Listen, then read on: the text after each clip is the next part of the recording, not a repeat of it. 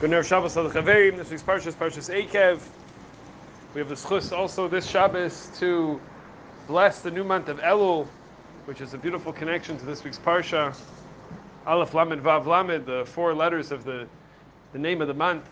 Aaron Luchot, V'Shivei Luchot. We know inside of the Ark, both tablets that Moshe brought down from Sinai, which were broken, and the second set, both of them sat inside of the Ark, and that was the idea that at the end of the year, we have a whole year, promises that were broken, with failures, with broken, shattered tablets.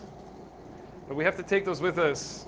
We have to find a way to bring those along, and to figure out a way in these last few weeks to grab those final minutes of Tafshin Pei Beis 5782.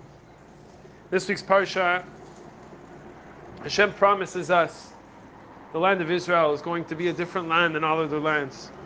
Lo Ke'eretz Mitzrayim, Hashem says it's not going to be like the land of Egypt where you just step down with your hand and you can fill up buckets filled with water from the Nile River. In the land of Israel, we rely on the water coming down from the sky. We have to have emunah, we have to daven, we have to ask Hashem, and then our sustenance will come. And on the surface, we say to ourselves, why is this? Why does Hashem make us work so hard? Why can't we just have life like the Egyptians, easy life?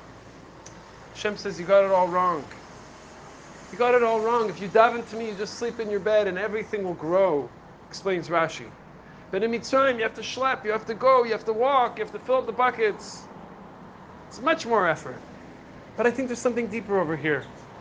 I think what this is saying, this is sometimes we think that having a relationship with Hashem is something that can be detrimental to our life. But Hashem is saying, no, being in Eretz Yisrael means that you get to have a relationship with me.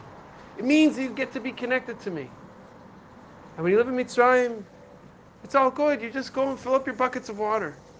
So the message of the Parsha is to stop for a moment and say, what a gift. The gift of Eretz Yisrael is the gift of an opportunity to have a relationship with Hashem. We should be zocheh to have a beautiful Shabbat, Shabbat Shalom, Good Shabbos, Good Shabbos.